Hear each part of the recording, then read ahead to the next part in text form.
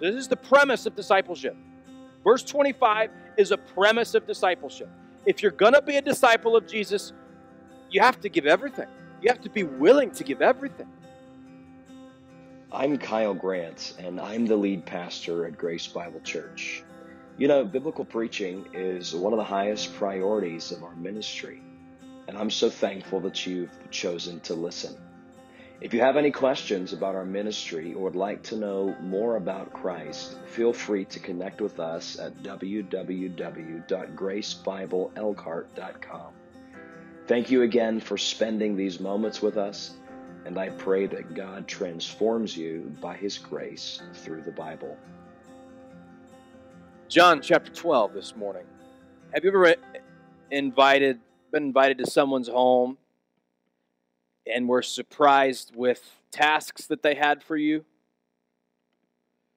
You went to their house and maybe you just thought you were going to hang out, you were going to have dinner, and maybe there was a couch wrapped in their living room and a moving truck in the parking lot, driveway.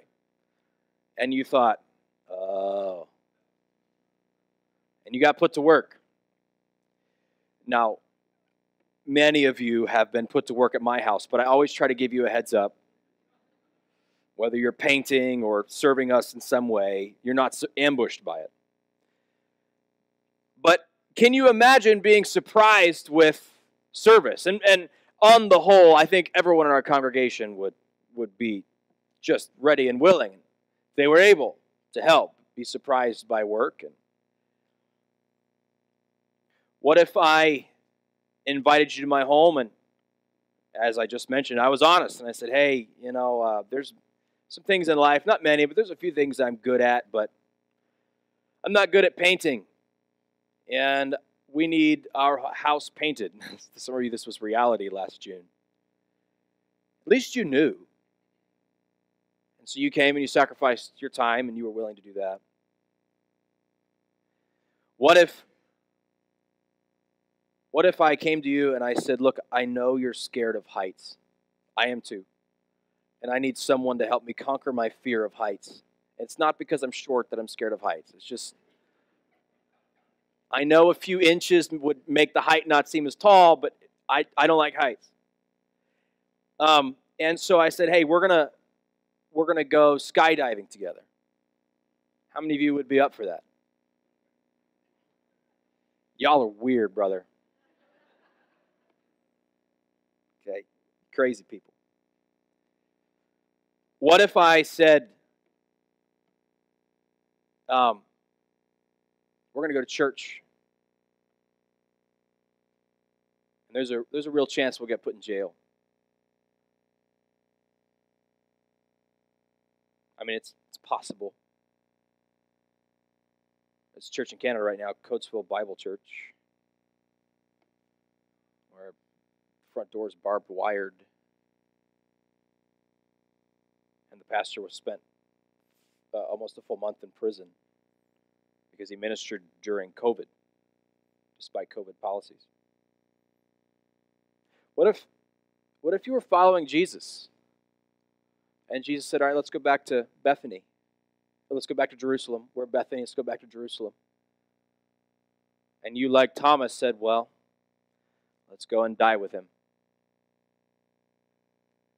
Situations become more intense when we talk greater cost. And one of the things I think people may not recognize when we talk about gospel conversion, when we talk about true Christian reality, true Christian faith, is the way that it can be presented. And I don't think it's a bad thing. I think we should present the glories and the goodness of the gospel. I absolutely think we should do that. But I think if we do that in balance, we forget the other things that Jesus says about what it means to be converted. The other things that he says about what it means to follow him. So we're in John chapter 12. Let's start together in verse 20. Now among those who went up to worship at the feast were some Greeks. So these came to Philip, who was from Bethsaida in Galilee, and asked him, Sir, we wish to see Jesus. Philip went and told Andrew. Andrew and Philip went and told Jesus, and Jesus answered them, "The hour has come for the Son of Man to be glorified. Truly, truly, I say to you, unless a grain of wheat falls into the earth and dies, it remains alone. But if it dies, it bears much fruit. Whoever loves his life loses it, and whoever hates his life in this world will keep it for eternal life. If anyone serves me, he must follow me.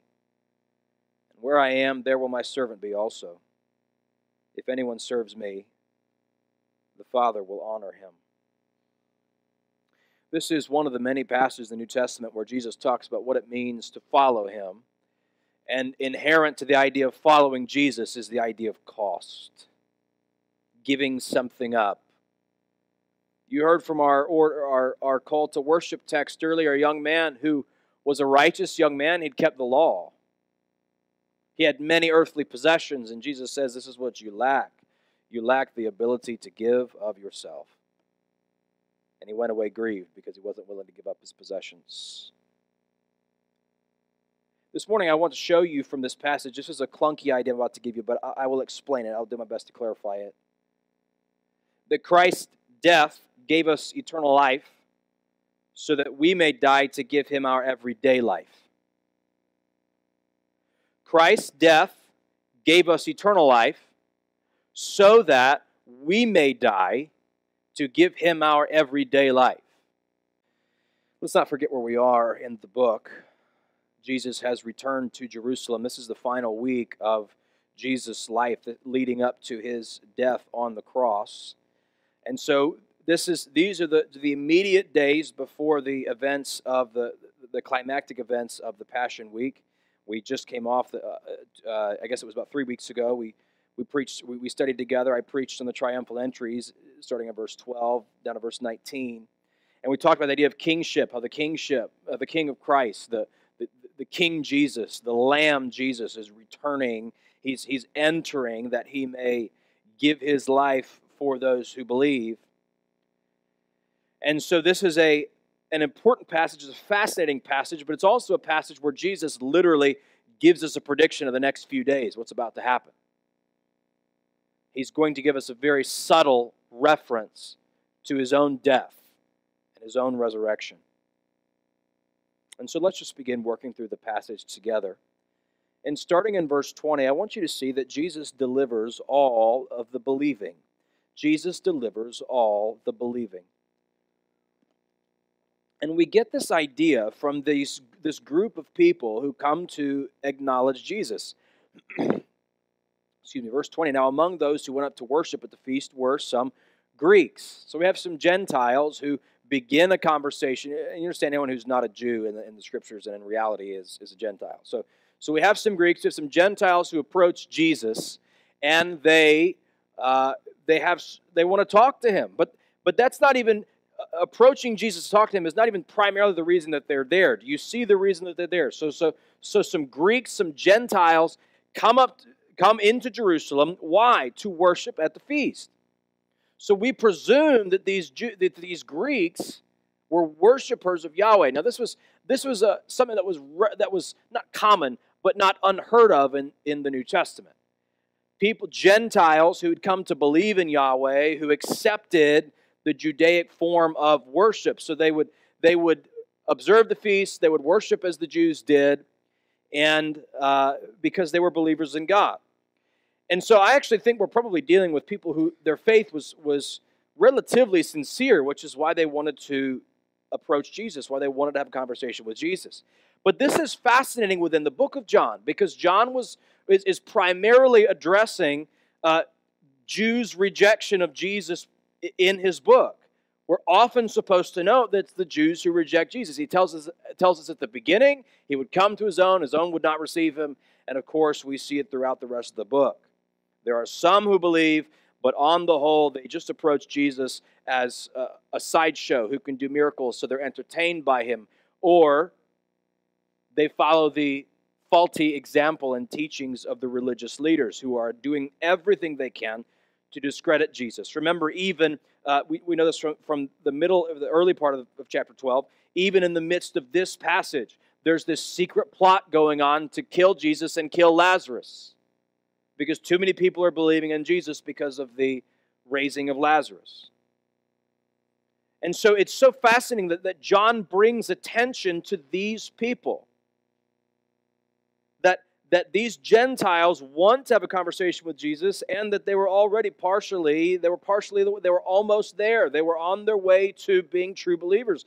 They accepted Yahweh as God. They were there to worship the Feast of Passover. This is an incredible truth. John has already showed us through the message of Jesus in chapter 10 that Jesus has a plan for people who are not Jews. Jesus has a plan to rescue non-Jewish people. Jesus will save Gentiles. Do you remember back in chapter 10 when we talked about the idea of flock and fold? Who was the fold? Do you remember? Israel. And the flock is the church. Jesus is giving us this foreshadowing of the church. Remember, he says, I have other sheep that are not of this fold. So there are people who are not Jewish that will enter the flock, that will become believers and join the church. We see this prediction in the Old Testament. This is a fascinating place where we see this in 1 Kings chapter 8, starting at verse 41. What's taking place in this passage is Solomon is rededicating the temple to the Lord. In verse 41, he says, likewise, when a foreigner, this is Solomon speaking, giving his blessing, dedicating this to the Lord. Likewise, when a foreigner, so that's anyone who's not Jewish, the temple built in Jerusalem, Solomon's giving this blessing of the temple, and he says, likewise, when a foreigner, so we know that these people must be Gentiles, who is not of your people Israel, comes from a far country for your name's sake. This is exactly what we see in John 12. These Greeks coming to Jerusalem to worship Yahweh. For they shall hear, I love this text, for they shall hear of your great name and your mighty hand.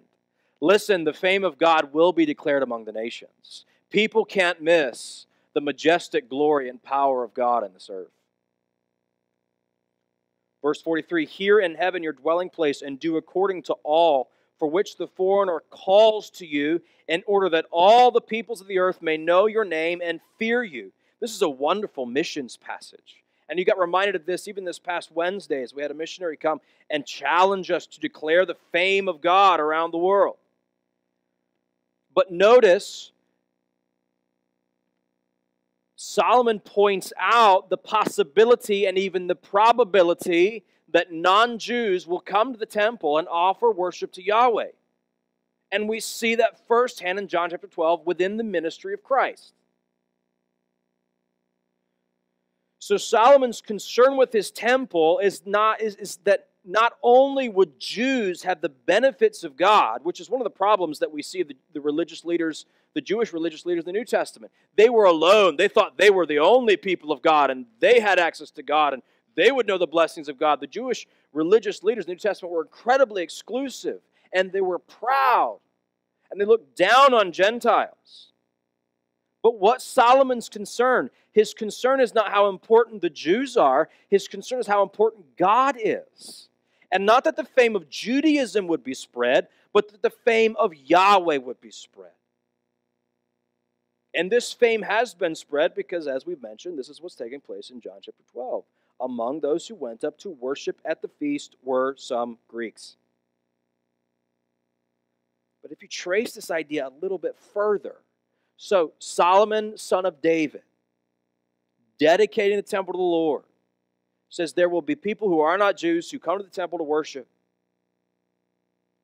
The prophet Isaiah tells us in chapter 11, in that day the root of Jesse, which is who? Son of Solomon, son of David. David is Jesse's son. We trace that all the way forward to Jesus Christ. Jesus born through the lineage of David. Of him shall the nations inquire, and his resting place shall be glorious. Now, if you understand what's going on in Isaiah 11, it's a passage that points us forward to the millennial reign of Jesus Christ. So the kingdom that is to come, the earthly kingdom that is to come, the 1,000-year reign of Jesus Christ on this earth. The nations will inquire of the root of Jesse, that's Jesus Christ. And this salvation, this plan of salvation for the Gentiles that Solomon talks about in 1 Kings will ultimately be accomplished so that in the end, in the millennial reign of Christ and following the millennial reign of Christ, all peoples, Jews, and from every tribe and tongue and nation will acknowledge that Jesus Christ is King. So the point in the Old Testament regarding, one of the points of the Old Testament regarding Gentiles is that all people have a future if they believe. You say, well, that was a lot of theology, and you better be really thankful for all that theology. Because are you Jewish? No. So when you hear that all people, every tribe and tongue and nation, can be united to the Father through the Son, your first response should be, praise God for the glorious gospel. That you are a sheep, not of the fold, that He has welcomed into the flock.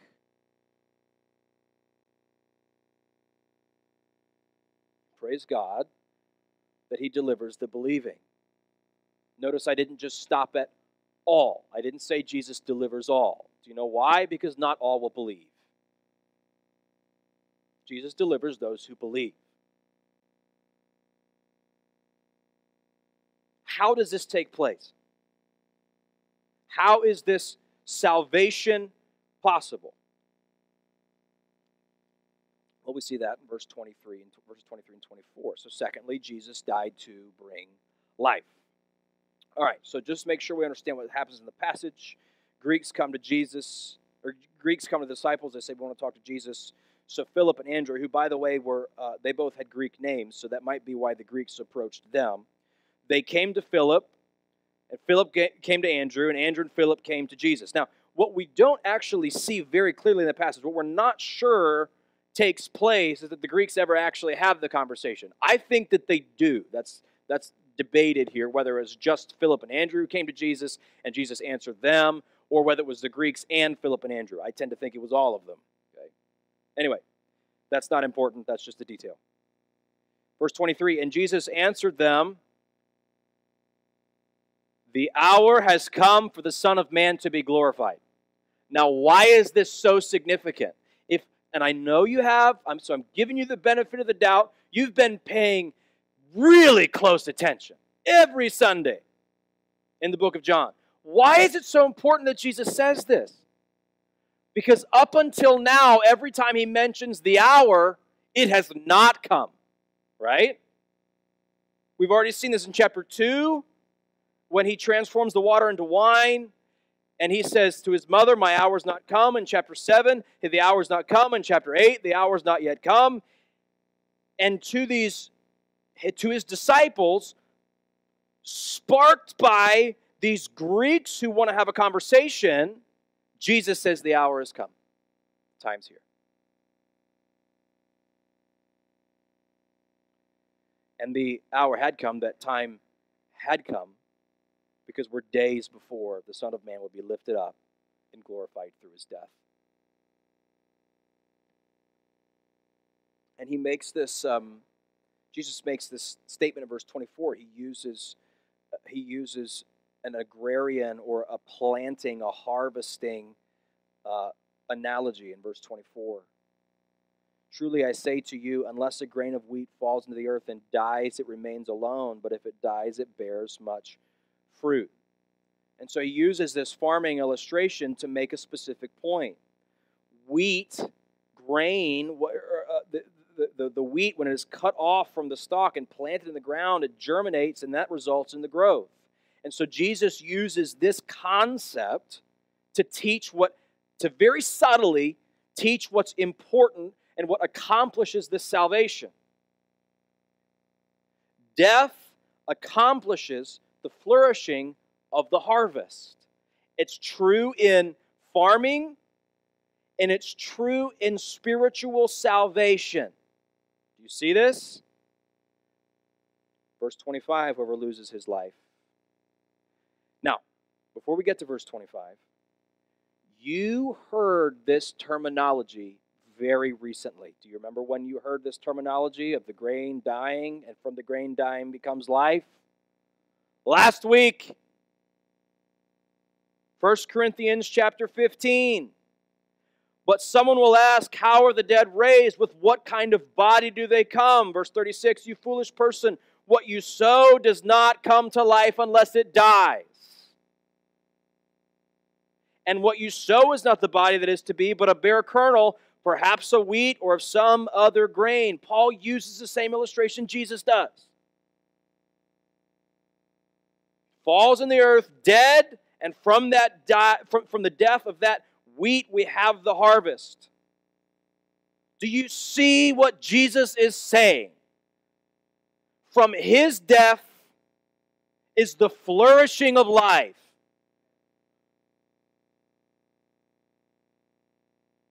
So Christ makes this statement of ultimately how will he will be glorified. Because notice what he says. He doesn't say the hour has come for me to die. He says the hour has come for the Son of Man to be glorified. So how is he glorified? He's glorified through the death. Which is such a counterintuitive concept. This is what's so confusing to the disciples in the chapters that we'll come to in 13 and 14 and 15 when they're in the upper room. Jesus is talking about leaving. He's talking about dying. And they're like, how can you do this? How can you succeed as Messiah and die? Because there's no glory in death from their perspective. Inseparably woven into the glory of the living Christ is his horrendous death on the cross. Christ being lifted up on the cross accomplishes your life, and it accomplishes his great worship. So it's important to understand what Jesus means about dying and living, this illustration that we see in verse 23 and 24, before we move on. Because he's about to apply this concept of death and life very specifically. So he predicts subtly, yes. I mean, we know now because we know what's going to happen. But subtly, he predicts his death and life and what is accomplished through his death and life. But then he applies this idea of death and life to discipleship and following Christ. So, Jesus delivers the believing, Jesus died to bring life, and thirdly, Jesus deserves all of our living. Jesus deserves all of our living. Verse 25, whoever loves his life loses it, and whoever hates his life in this world will keep it for eternal life. If anyone serves me, he must follow me, and where I am, there will my servant be also. If anyone serves me, the Father will honor him. So let's just begin to break down these verses. Whoever loves his life loses it. So Jesus is teaching the disciples. There are absolutely people around. This is probably not a private conversation. Just remember how many people are around Jesus all the time now. They're coming to him in droves. Ever since the resurrection of Lazarus, he is the main item. And so there are always people around Jesus Christ now. And so as he's saying these things, people are hearing, whoever loves his life loses it. That's a way of saying, if you consider yourself too important, you're not likely to die to yourself. And whoever hates his life, contrast, in this world will keep it for eternal life. So now this idea of the physical life and death is being applied spiritually. Not just physically, but it's also being applied spiritually. So if you love your life, if you love everything about it, you love yourself, you love what's good about you, what you think's good about you, because there's none good. You love your gifts, you love your possessions, you are more likely to hold on to them too tightly. And if you hold on to them too tightly, you are less likely to give them up to Jesus Christ. So it's really basic logic that Jesus is presenting to us. Whoever hates his life, now this word hate doesn't mean loathe or despise like you and I tend to. Sometimes in the New Testament, when you read hate, that is what it means. Or in the Scriptures, when you read hate, that is what it means. But this word actually has the idea of contrast, comparatively. Respecting one and disrespecting the other. Regarding one and not regarding the other. So if you regard your life as less important, you will keep your life for eternal life. If you consider yourself as dead, dying to yourself, giving of yourself, sacrificing yourself, you are more likely to believe in the one who died for you and give all for him. So this is the premise of discipleship. Verse 25 is a premise of discipleship. If you're going to be a disciple of Jesus, you have to give everything. You have to be willing to give everything. Because what happens when he takes you through times in your life that are really challenging, that take things away from you? Some of you have lost a child. I can't imagine that. I can't imagine that. Some of you have lost a job. It's so hard.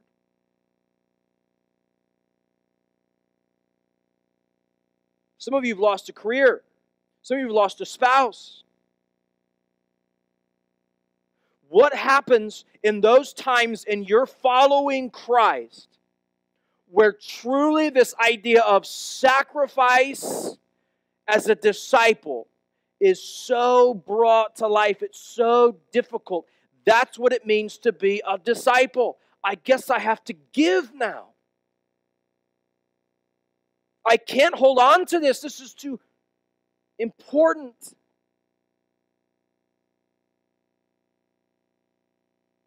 That's what it means to be a disciple. You give. What are you not willing to give? What's that thing in your heart right now that at the concept of loss, it just stings too much and you don't want to think about it? I have mine. I have mine.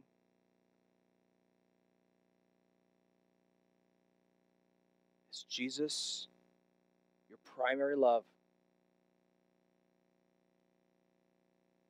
Listen, Jesus can ask for this. Jesus can ask for this kind of following. He's the only one who can, really.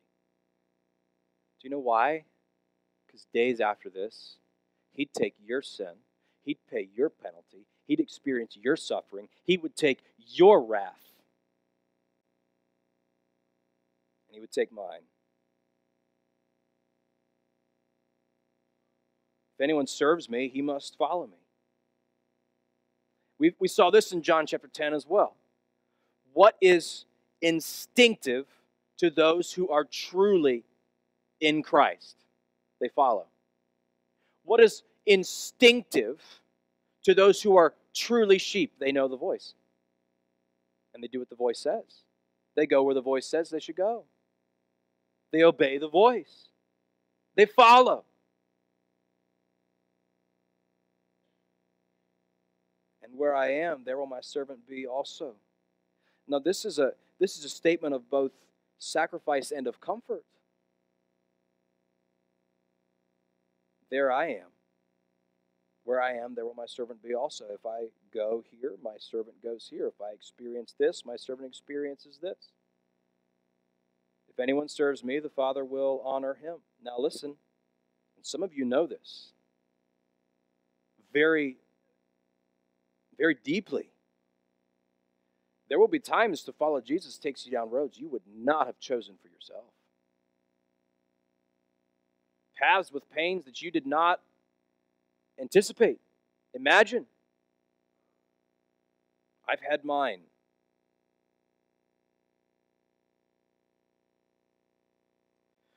But do you remember Hebrews 11? Look unto Jesus, the author and finisher of our faith. Do you know why you can look to him? Because he went before. That word means pioneer. He pioneered the Christian faith. He walked the path before you did. See, I'm going through this kind of pain. Jesus walked through that path of pain. This hurts, this rejection, this loneliness, this struggle. And every step of struggle, every path of pain, where Jesus is, there is his servant. You're never alone through those steps. You're never alone through those paths. Are you following? Are you following? Or do you have your own ways, your own desires, your own priorities, your own loves, and you're creating the path that you think is right, and that's the one you're following? Believers will get off the path. Believers will get distracted. But believers come back. They follow. Because they know the voice. They listen. They acknowledge that he who gave everything for them is worth everything that we can give in return. Jesus' death, accomplishing our eternal life, causes me to die daily in my life. This is what Paul says. I die daily. I'm crucified with Christ. Nevertheless, I live. But it's no longer I who live, but Christ who lives in me. The primary, fundamental change that takes place when you are converted is that you stop living for yourself. Is that I stop living for myself. And sometimes we think it's just the big ways. Well, at least I'm not sinning like that. At least I'm not, backsliding. At least I'm not doing the things that you think and we think are really bad. When we all know someone they've fallen away from the faith, at least I'm not like that. But you'll blow up at your kids when they get in front of the television. You'll snap at your wife because you're misunderstood. People will come into churches and divide them because their way is the only way.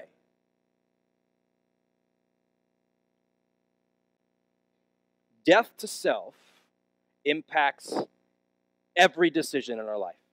Every single one. This past week, we celebrated an important day in church history. Friday, April 9th. I'm not sure how many of you knew it. We celebrate the death of one of the most important men in not only the 19th century, but in my opinion, all of Christian history. Because he left us a model, a blueprint for self-sacrifice. In the 1930s, a young scholar began a lecture circuit through Germany entitled The Church and the Jewish Question. It was intended to oppose Nazi ideology and give honor and respect to Jewish people.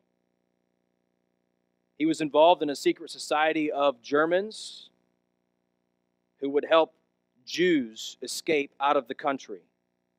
He would establish underground seminaries all through Europe. Dietrich Bonhoeffer, was largely protected through most of World War II because he was a noted scholar, and the Germans respected scholarship. But in 1942, he was imprisoned for his outspoken rejection of Nazism and its anti-Christian foundation. In 1945, the Nazi regime was fallen, but just before it completely collapsed, Bonhoeffer and others who were imprisoned were falsely accused of being involved in a secret plot to assassinate Hitler. Each of them were pulled from prison and hanged. By becoming a martyr, he lived out possibly the most famous statement he ever made. When Christ calls a man, he bids him come and die. Here was a man who did die. You and I may not likely be faced with that reality, but here is something that is certain. If we're not willing to die to ourselves and give of ourselves in the remedial matters of life, we will certainly not die to ourselves in matters of Christian life and death. And I propose to you, the reason that is because we don't understand two things. First of all, what Jesus calls salvation at the very outset. Give everything. You're mine now. You're a disciple of Jesus. You follow me. And secondly, because we don't understand the true sufferings of Jesus Christ. The true sacrifice of Jesus Christ. Because if we understood all of his loss for the immensity of our gain, if we understood the horrible nature of the wrath so that you may experience the beauty and the goodness of his grace, if we really understood his insurmountable emotional grief when his Father turned his back on him on the cross, if we really understood the weight of sin in Galatians 3, becoming the curse for us, you get bummed out, and you should, and frustrated, and you should, when you fail sinfully. We do. That's guilt. Can you imagine the weight and the oppression of all the sins of all who would ever believe?